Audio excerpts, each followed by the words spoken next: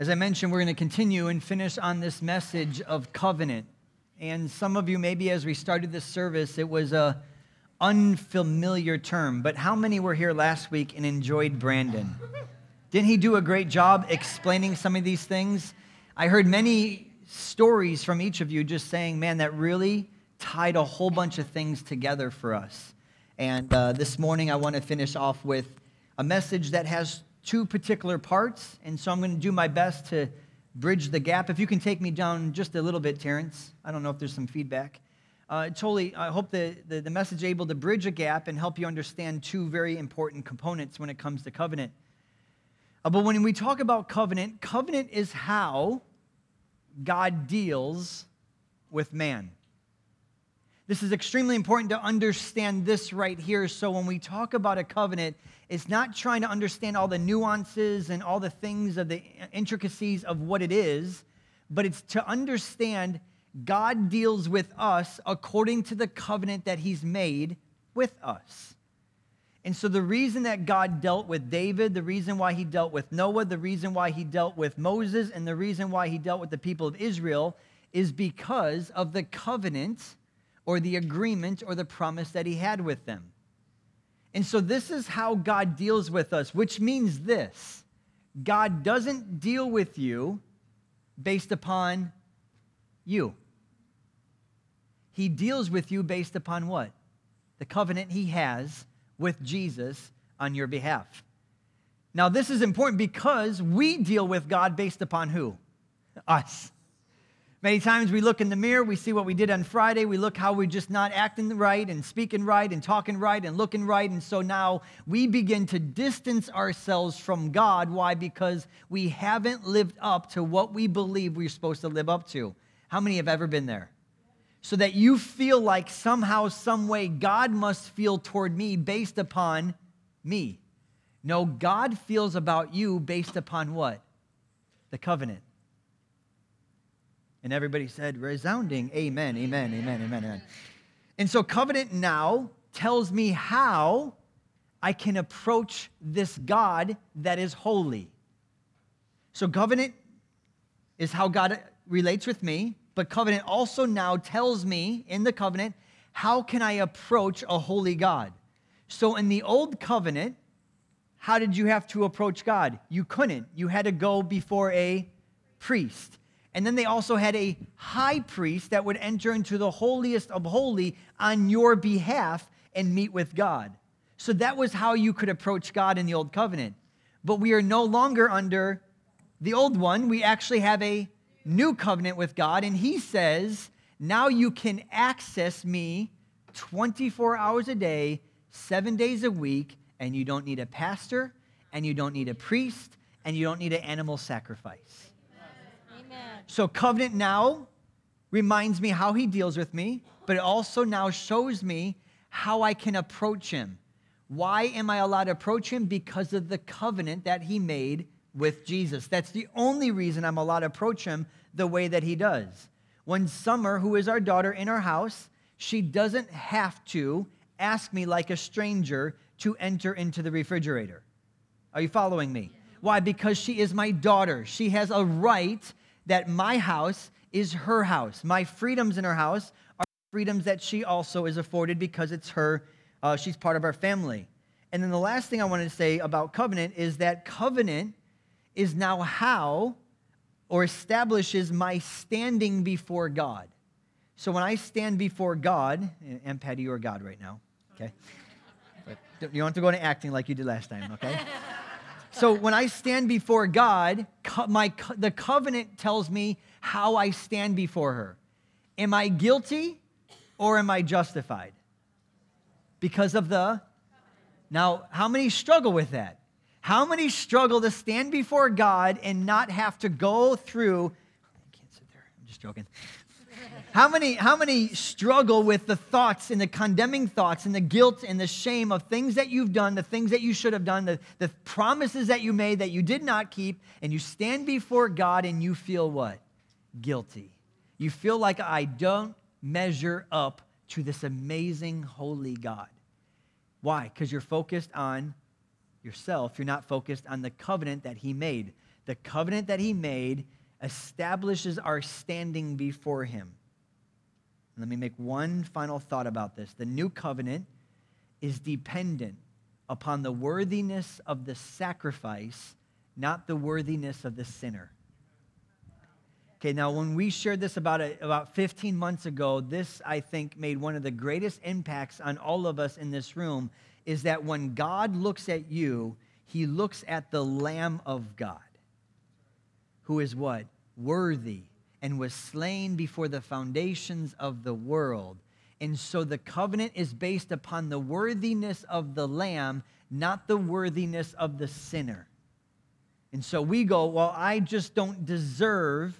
No, you never did. But the Lamb died on your behalf, and the Lamb was deserving. Therefore, you now are deserving to enjoy the presence of God. So covenant shows me how God deals with me. Covenant now shows me how I can approach God. Covenant now tells me how I can stand before God. And I know that covenant is dependent upon the sacrifice, and it's not dependent upon me. Now, as you go through this series, I've asked you to focus on a couple of words. The first one was, keep in mind the word intimacy. That's where God is bringing all of us to, is a place of intimacy. He doesn't just want us to be his employees. He doesn't want us just to be his servants that go and do something for us. No, he wants first and foremost to what? I want you to know me. And I want to be known by you. And so that's intimacy. The second word that I asked you to kind of think about a couple weeks ago was just this idea of conscience. Because it's very hard to be intimate with somebody that you feel very judged by, or that someone's disappointed with you, or that you owe them something. And so our conscience is the very thing that we even learned last week that keeps us from being able to relate with God freely. And the new covenant says you have no more past. So how can you have a bad conscience about your past if you actually have no more past? Because he says, I will remember your sins, what? No more. But the third word that I want you to keep in your mind as we go throughout the message today is enjoyment. I rarely find people who know how to enjoy God. That they're so free in what Jesus has done for them that they actually enjoy their relationship with God.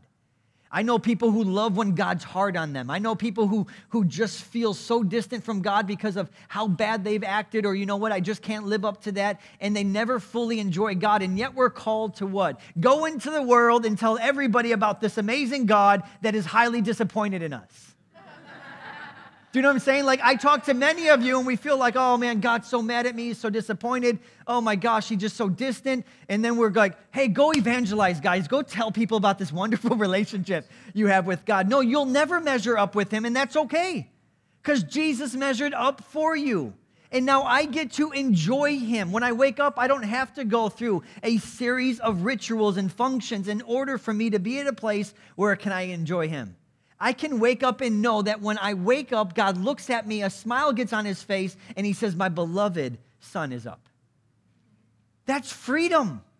I mean, that's truly freedom when you can finally enjoy a holy God and that you are not perfect.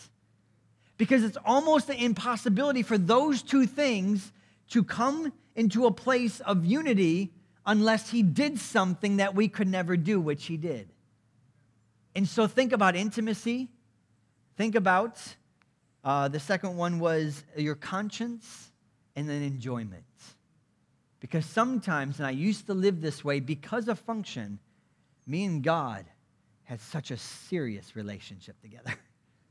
Why? Because there's dying people out there. Why? Because there's evil people out there. And so you can't have any time for enjoyment with God. Why? Because of look around you. And I realized that God is not up on his throne, up here just going, oh my goodness. He doesn't put his name in vain and say, dear God, what is wrong with these people? No, he's not up there. He's not moved by us. He's moved by him and by the covenant and what he did 2,000 years ago with Jesus on the cross. So he sees the mankind and the world as though he has extended his reconciliation to all of them, and he's inviting all of them to come. And he is not moved by humanity. If he was, he wouldn't be God. And so we don't have to be moved by what we see. And oftentimes I know we live in a dark world. I know that when you look at our political system, it seems dark. When you look at our youth, it seems like, oh man, where are they going without God? When you see the pop culture, you're like, man, where they just... And so we can get so fixated on the darkness and forget that we are light to this world. And a light tends to go, hey, I found an answer and I'm happy about it. Like, I'm excited about life. And I hope that I can introduce people to an enjoyable relationship with God. And you don't just get over the night. I don't pretend that you all should just be skipping out here today like, hey, man, me and God are just having a fun time until you get in the car with your spouse and then it's like, oh, it goes all that way. But there's a place where God is moving us to. It's a place where he wants us to just be free to enjoy him and to enjoy what he's done for us. Let's look at these passages. So we're going to go through a series of passages today. And then, like I said, there's two parts to it. So just follow along with me if you can. Hebrews chapter 10, verse 19 through 20. So look at this. Therefore, brethren, having what? Boldness. Boldness doesn't mean cockiness. It doesn't mean that you're overconfident. It just means that boldness means I can come into the holiest without any fear if I deserve to come there. Boldness means, like Sarah and I, we have our real estate license, and so when you come up to a room or to a house and you schedule an appointment, there's a lockbox. They give you the code for that. The people that we're showing the home to do not have the code. So if they get in the house, it's because they broke in, and there's no boldness when you're inside there, right? Because they're not there legally. When we get there, we type in the code, pop it out, the key comes out, we open it up. I can walk boldly into that home. Why? Because I've fulfilled all the requirements to do that. Jesus fulfilled all the requirements for me to walk into the presence of God and go, I belong here. Because the only reason I don't belong here is because of me, but because Jesus took care of me and he took care of my sin, I now have actually boldness to come into the presence of God. And it says we come into the presence, or into the holiest by what? A blood of Jesus. Remember, it's about the worthiness of a sacrifice, not us. By a what? A new and a living way. I love this. This is a new way to access God. What I'm sharing with you is not something maybe you've always heard growing up or you always felt like a preacher ministered to you. This is a new and it's a living way that we can what? Which he consecrated for us through the veil, that is his flesh. And now we have a high priest over the house of God, so let us what? Let us draw near. Now I want you to see this draw near is a place of fellowship. I have a relationship with God based upon who?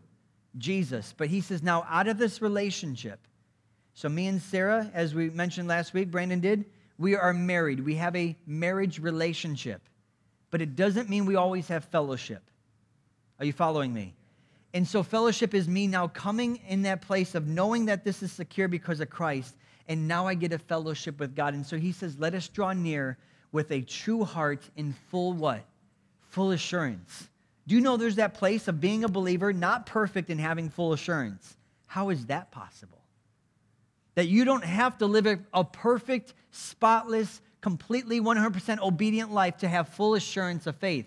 Why? Because my assurance does not come from how well I perform for God. It comes from how well the sacrifice on my behalf was before God.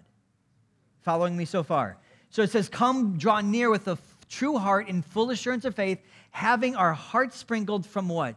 An evil conscience. I don't need to have an evil conscience toward who I used to be. Why? Because it's been cleansed. And it says, in our bodies washed with the pure water of God. Someone once said these words, and I thought it was really good. To run and work the law commands, yet gives me neither feet nor hands. But better news the gospel brings, it bids me to fly and it gives me wings. When the law says do this and do this and do this, it doesn't give you the power to do it. When grace comes, grace says you can fly with God, and it says here's the wings to do so. And then the Holy Spirit's there to show you how to do that.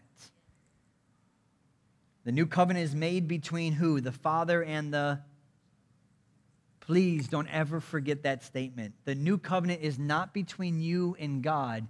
The new covenant is between God and Jesus entering into, if I live a life that is perfect and I die in the place of mankind, God the Father, that means you can actually be just while you justify humanity. Are you following me? So if somebody comes to the courtroom and they've committed a crime, are you following me so far? They've committed a crime. Let's say they engaged in rape. I know it's a bad example, but they engaged in rape. They stand before the judge. The judge, what if he said, and everybody's standing there, he goes, I forgive him, he's free. What would we demand? Justice. So God can't just forgive mankind, otherwise he would. Justice had to be served. Therefore, Jesus had to satisfy the justice of God so that God could remain just and now say, I can justify mankind. And there's no accusation against him because he can say, look at the one who paid the price. Are you following me? So he actually, I'll stop saying, are you following me? I don't know why I keep on saying that today. So the new covenant is made between, I'm just joking. Made between the Father and the Son, and the Holy Spirit is now there to make this new covenant work in us by teaching us.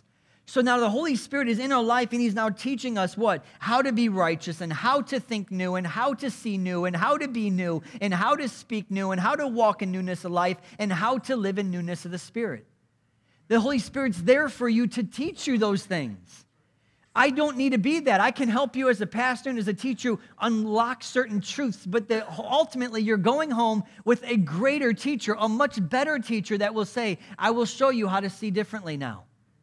And so when you feel condemned by what you did, and this is one of the things the Lord showed me, is every time I sinned or crossed the line or a standard that I knew I held very true and high in my heart, and I crossed that line, guess what I would receive? I would receive the guilt and the condemnation and the guilt that I deserved. And the Holy Spirit began to teach me over these years going, so why do you receive that, Justin? Well, because I deserve it. I deserve to feel bad when I sin. Okay, that's what you believe you deserve. Then what did Jesus die for, Justin? Well, he died for me. And who did he die in place of? Well, he died in my place. And what did he receive on your behalf? He received all of the wrath and all of the punishment and all the guilt, shame, and condemnation that was afforded to me. Okay, then why are you receiving that? Why don't you receive what he gave you? And I began at the point of feeling guilty and condemned and ashamed. I began to, like the Holy Spirit showed me, I began to receive the forgiveness of God. And I began to receive his mercy, and I began to receive his grace, which was so hard because it was counter to what I felt. And I had to begin to receive something now strictly by faith and not by how I felt. And the more that I did it, the more it empowered me to no longer go do the things that I felt like I was struggling with. And that was the change I didn't realize is the more I received what I thought I deserved, the more that it empowered me to go right back into that struggle. But when I started to receive his grace in that moment, it started to empower me to say, you know what? That has nothing to do with me anymore. I don't have to live that way. I don't have to think that way. I don't even have to have those desires anymore because I'm receiving something in that place. And so what is our purpose? And I really wanted to highlight this because of what Brandon brought up last week. What is our purpose, which is different from our calling? Many of you are on a journey of discovering, God, what have you called me to do? But we all have the same purpose, which is twofold: to house the Holy Spirit and to be a vessel for him to move through. So every single person, which was so eye-opening last week when Brandon shared this, every single one of us were created to be a temple for who? The Holy Spirit. That is why Jesus said, it is better that I what?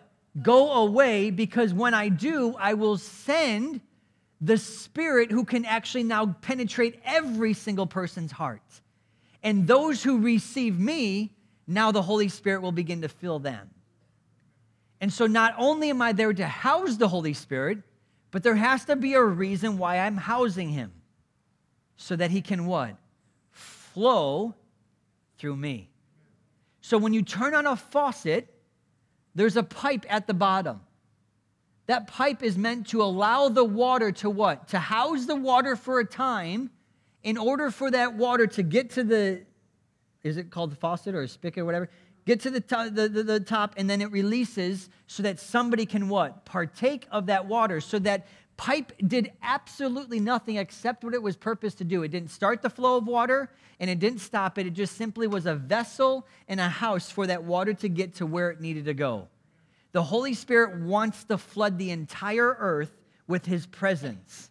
How does he do that? Not by falling down on the world, but by using us now to flood the presence of God wherever we go. So in the Old Covenant, and this will be on the screen, John, I believe, it's visitation. In the Old Covenant, we had something called visitation. So the people would cry out to God, and God would what? He would visit them. And he would consistently come, and that's where you saw it would be Moses and Joshua who felt the glory of God, and it was so thick and it was so strong in the temple of God that Moses left and Joshua stayed. Why? Because the presence of God, he visited God's people. What is cool, in the new covenant, he inhabits us. So in the old, he visits us, and this is going to make sense in just a moment. In the new covenant, he inhabits us. If anybody ever had a perfume bottle or a cologne bottle, what's inside that bottle? Yeah, perfume or cologne. It's an aroma that's inside there. Can you smell it from a distance if it's just in the bottle? No. But when you spray it, what happens? It fills the air. And so that's what the new covenant is like. We are now housing the Holy Spirit. In order for somebody to experience God in my life, I have to be able to what? Release him into the world. How do I do that? Hey, when you go through a various trial, count it all and praise God. And the moment I praise God, his presence starts to fill wherever I'm at. I'm not faking it. I'm not denying what I'm going through. I'm what? Releasing the presence of God in my moment. Just like in the old times, in the old covenant, when they were going through a tough time, what would they call on God for? Lord, come down and what? Your presence go before us. Now it's not that way. I'm going through a hard time. Father, I just lift up my hands, and out of my mouth, I just begin to praise you and say, Lord, thank you for being with me. And now what I'm doing is the presence of God is now what was in me is now coming out. Are you catching on to that? Okay. So that's the difference between the two. God now inhabits his people. So I want to go over this passage that we did last week, Matthew chapter 9. Then the disciples of John came to him saying, why do we and the Pharisees fast often, but your disciples do not fast?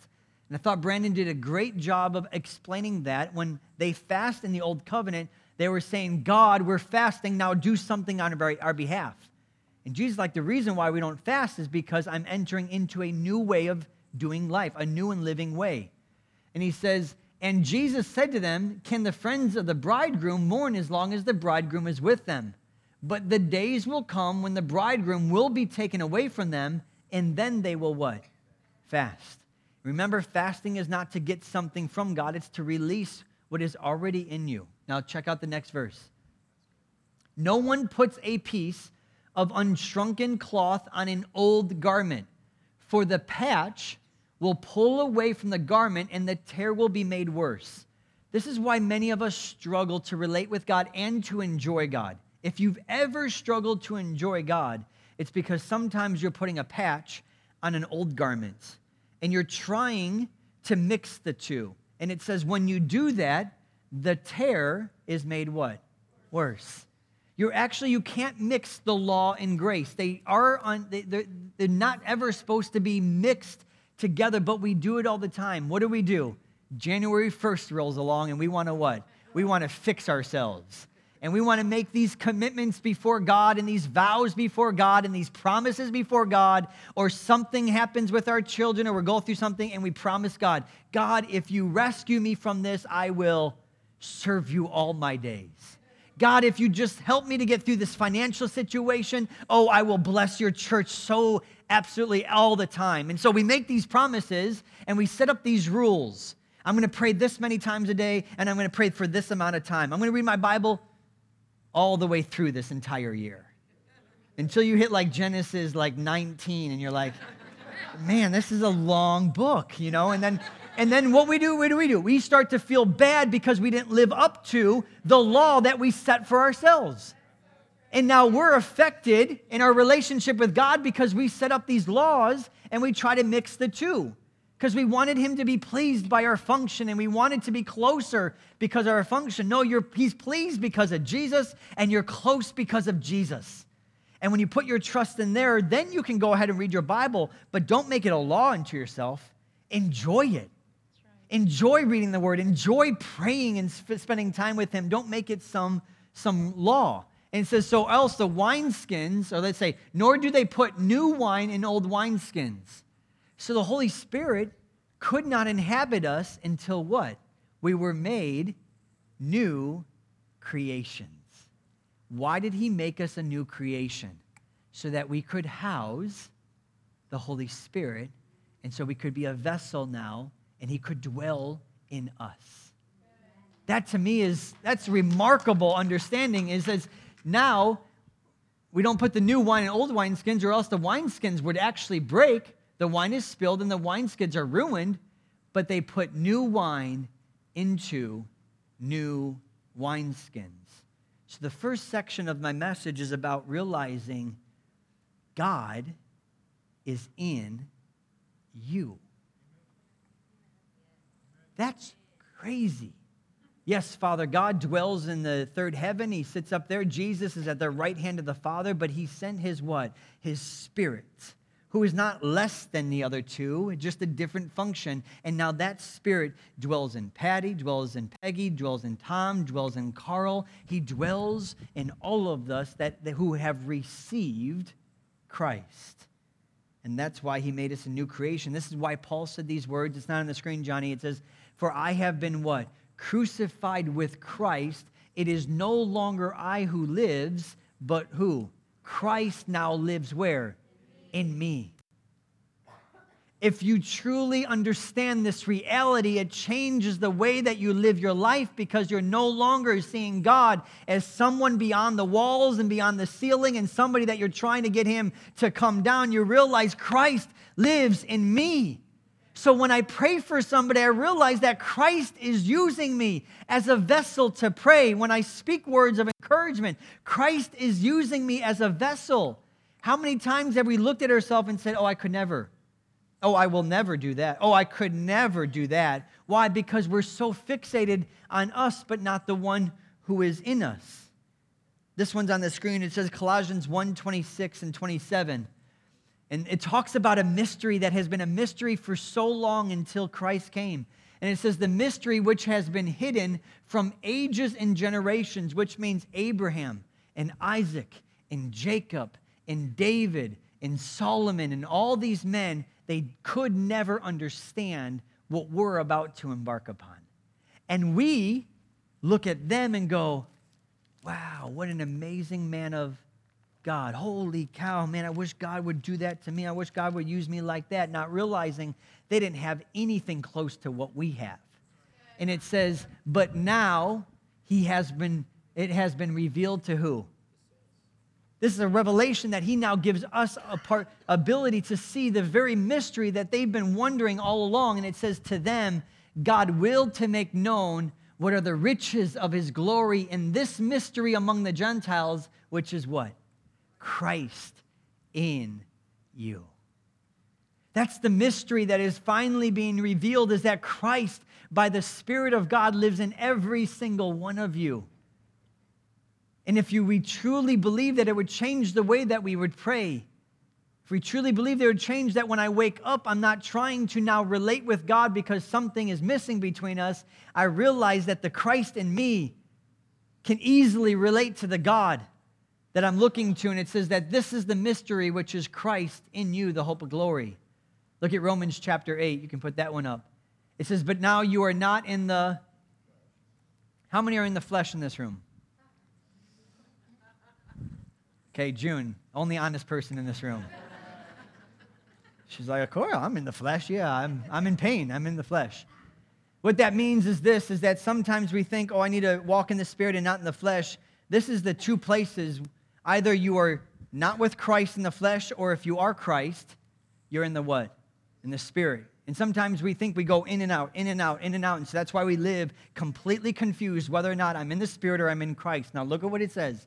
But you are not in the flesh, but you are in the what? indeed the Spirit of God dwells in you. Now let me just change this. You are not in the flesh, but you're in the Spirit if indeed you go to church every single week. If indeed you read your Bible all the time. If indeed you witness. No, it doesn't say that. But it says, you want to know if you're in the Spirit? If the Spirit of God dwells in you. Good. Now, if anyone does not have the Spirit of Christ, he is not his. And if Christ is where? In you. I know we have this picture of Christ sitting on a throne way thousands of miles away. But where is Christ? In you. It says the body is dead because of sin, but the Spirit is life because of righteousness. Now look at this. But if the Spirit of him who raised Jesus from the dead dwells where? In you. I'm just trying to persuade you to a thought that God, by his sovereign amazingness, dwells in us who call him our Abba. That's where the Spirit of God dwells, and he who raised Christ from the dead will also give life to your mortal bodies through his Spirit who what? Dwells in you. So that's why there is no difference between me and Marianne, between me and Tammy, between me and Mary, and between me and Phil. People may feel like there's a difference. People may think that God is more pleased with somebody who's a pastor or that he has something special. No, Christ dwells in me, and he also dwells in her. What's the difference between the Christ that dwells in us? The only difference is who's going to spray the perfume more. That's the only difference. It's not a function. It's just one's going to release and one's going to hold them in and just live their life completely bottled up. And that's why we are the aroma to the world around us. And I have a friend, his great young man named Matt Cruz. And you know what? People look at him and go, man, what is so special about him? You know what he does? Because he prays for people everywhere he goes, sees things that most people never even get to see. Why? Because he just chooses to overcome the fear and spray the bottle. Amen. And most of us are fearful of spraying the bottle. Well, how are they going to like it? What if they don't like the smell? What if they get mad at me? What if they don't say anything? And you'll never know what the aroma of Christ will do and how you can be a vessel. Because sometimes somebody just needs the water to flow so that when they grab the cup and drink, they go, what was that I just drank? And you get overjoyed. And Sarah just had a great opportunity with a lady that's close to us. And she asked Sarah this question after hearing Sarah's story and all the crazy things that she's been through. She goes, do you really believe in Jesus? And Sarah, with great confidence in her heart, could say, yes, I actually really believe in him. And what was she doing? It's all we can do. You can't try to get a person in a headlock and say, you know what, believe in Jesus. I'm going to give you a noogie, you know. But that's what we've used to done. Like we corner a person and they just want to know, okay, how do I get out of this corner? What do I need to do? You want me to pray a prayer? Okay, let's pray a prayer. That's not the name of the game. The name is to spread the aroma of Christ wherever we go because he lives where? In us. So that was the first part of the message, is just understanding that Christ is in you. Now, here's the second part, not as long, but the second part is with the new covenant, sin is no longer the issue between me and God. I, Justin Kane, I am not trying not to sin. I'm not living a life trying not to make him unhappy. He took care of something 2,000 years ago. Jesus sits on the throne. He is victorious. His name is above every other name. I'm not going to screw that up. I can't screw that up. So the sin is not the biggest issue between me and God. He took care of that 2,000 years ago. Does sin affect my fellowship with God? Yes, it does. If I flirt with other girls, that's going to affect my ability to relate with my wife. Can I get an amen? And so it's not that it affects God that way. It affects me being able to relate intimately with God. So what is the issue between all of us and God if it's not sin? Belief. This is the biggest thing for all of us, is who is going to believe what he said.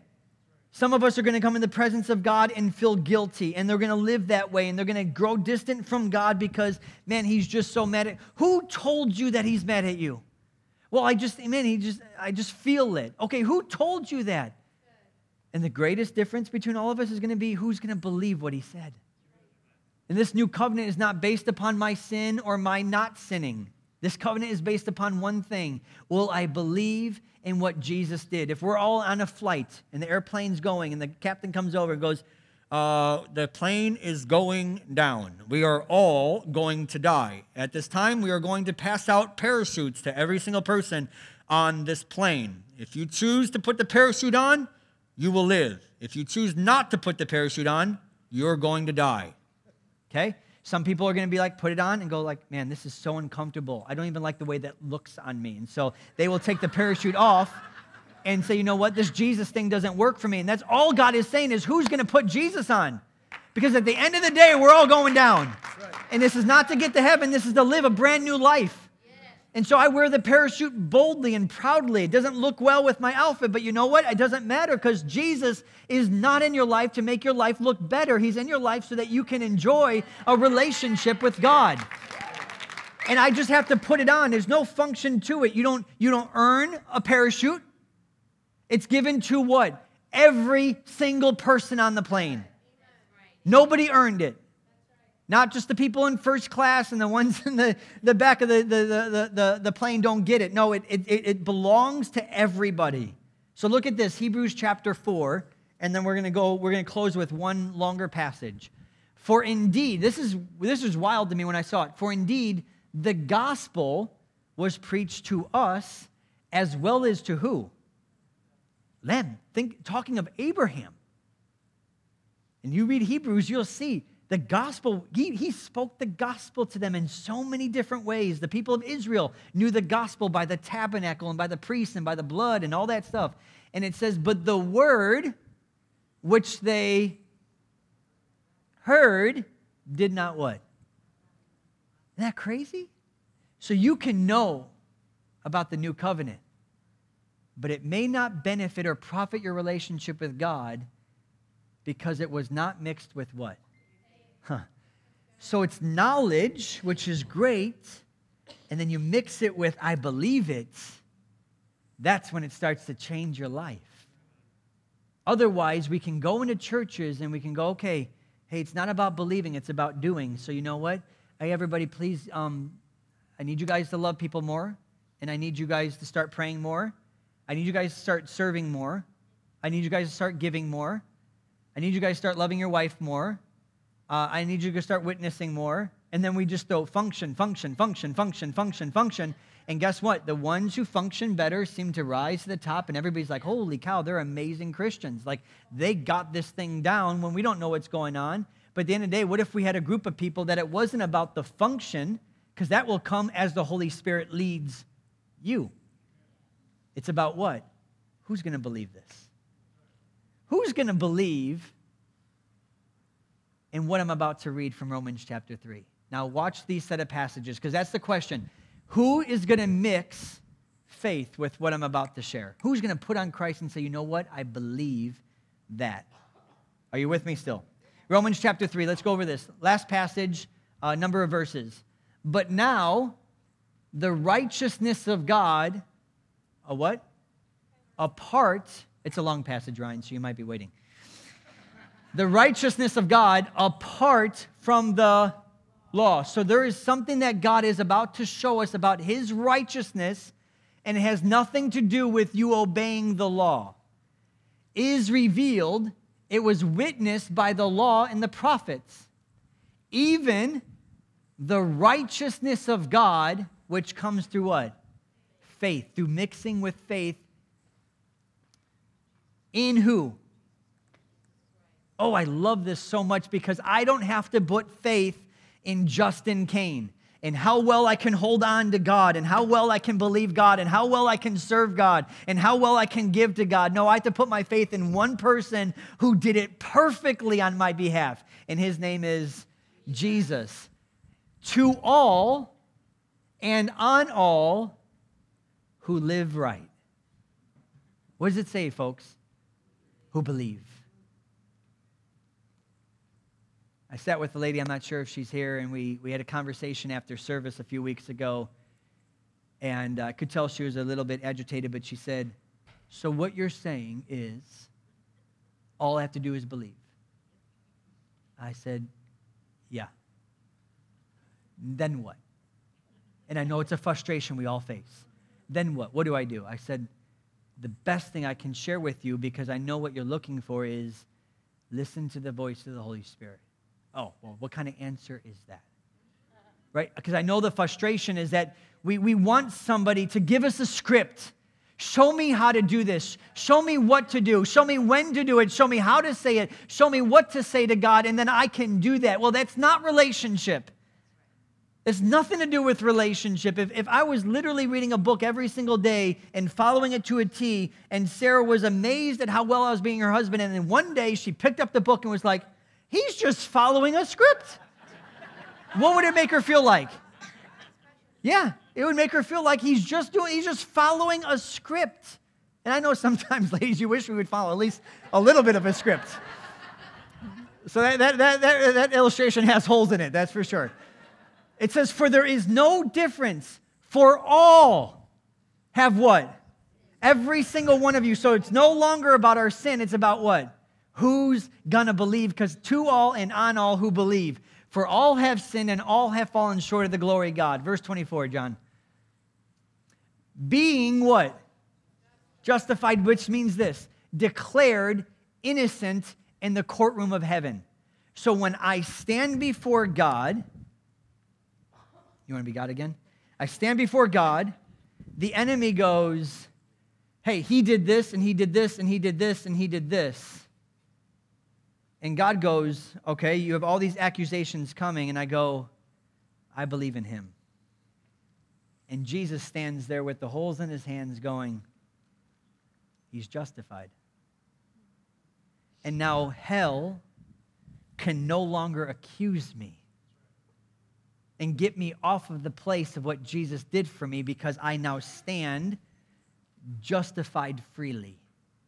I'm innocent in the courtroom of heaven because of what? Grace, which is through the redemption that is in Christ Jesus, whom God sent forth as a propitiation, which means a wrath-satisfying sacrifice. That means that there was a wrath that was against mankind. Jesus was the sacrifice. It satisfies God's wrath. Therefore, I can now be freely justified. Now look at this. By his blood, through faith, to demonstrate his righteousness, because in his forbearance, God passed over the sins that were previously committed. To demonstrate at the present time his righteousness, that he might be what? Just. And that's how I shared it with you earlier. He had to remain just. You can't just forgive everybody unless somebody paid the penalty. So this was allowing him to remain just and to justify the one who had what? In Jesus. Are you seeing the simplicity of this? I hope this is not complicated to you, because I'm trying to get this to a place where this is all about your faith in Jesus. So how I stand before God is because of who I put my faith in. And his name is Jesus. Now look at verse 27. So where is boasting then? It is excluded by what law of works? No, by the law of what?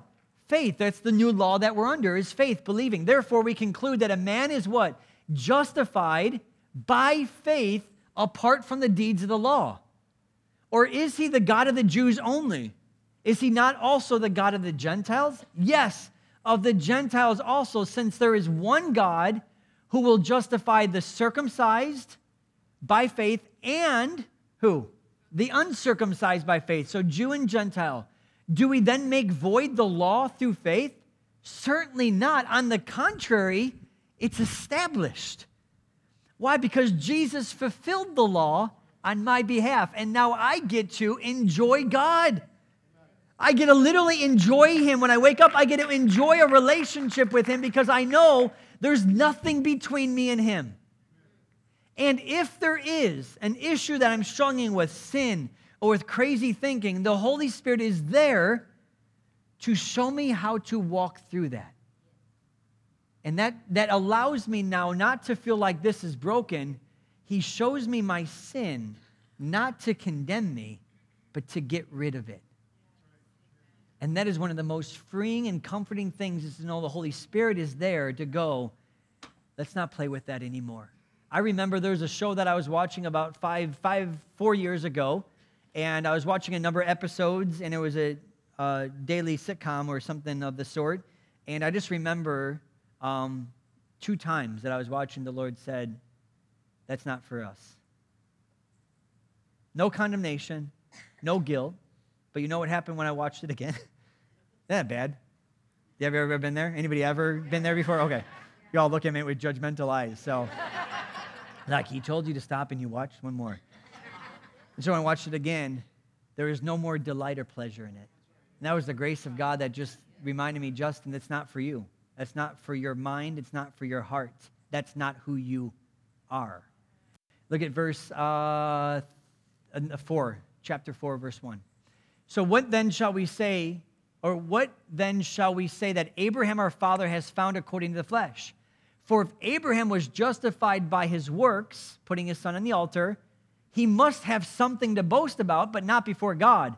For what does the scripture say? Abraham what? Yep, not believed in God. There is a difference. Believe in God is I believe that there is a God. Believe in God is I believe what he did and what he said on my behalf. So he believed God, and therefore his account was credited with something, which is what? Are you seeing this? So the moment I believe Jesus, I go to my account, and I open it up, and it goes, righteous. Wait, where's the guilt and the shame? Oh, he took those. They're in his account. Wait, I get what he deserved? Yep, that's called grace. And that's called the favor of the Lord is now on your life, Justin. And everything that Jesus deserved was now granted to you, and now your account is full of righteousness. It's full of joy. It's full of peace. It's full of freedom. It's full of all these different things. And now you get to partake of what he actually gave you because it's a gift. And here's the final couple verses. And then, Val, you can come up. Now to him who works, the wages are not counted as grace, but as debt. But to him who does not what? Work, but, thanks, we're all together, right? But believes, like, right, let's just get over with this. But believes on him who justifies who? How many were ungodly? Put them all up. How many? He's the one who justified the ungodly. His faith is accounted now for righteousness. And at the end of the day, the question is, as Val is going to sing this song, who's going to mix this with faith? Who's going to come up here this morning and go, you know what, as we receive communion, who's going to come up here this morning and go, I believe.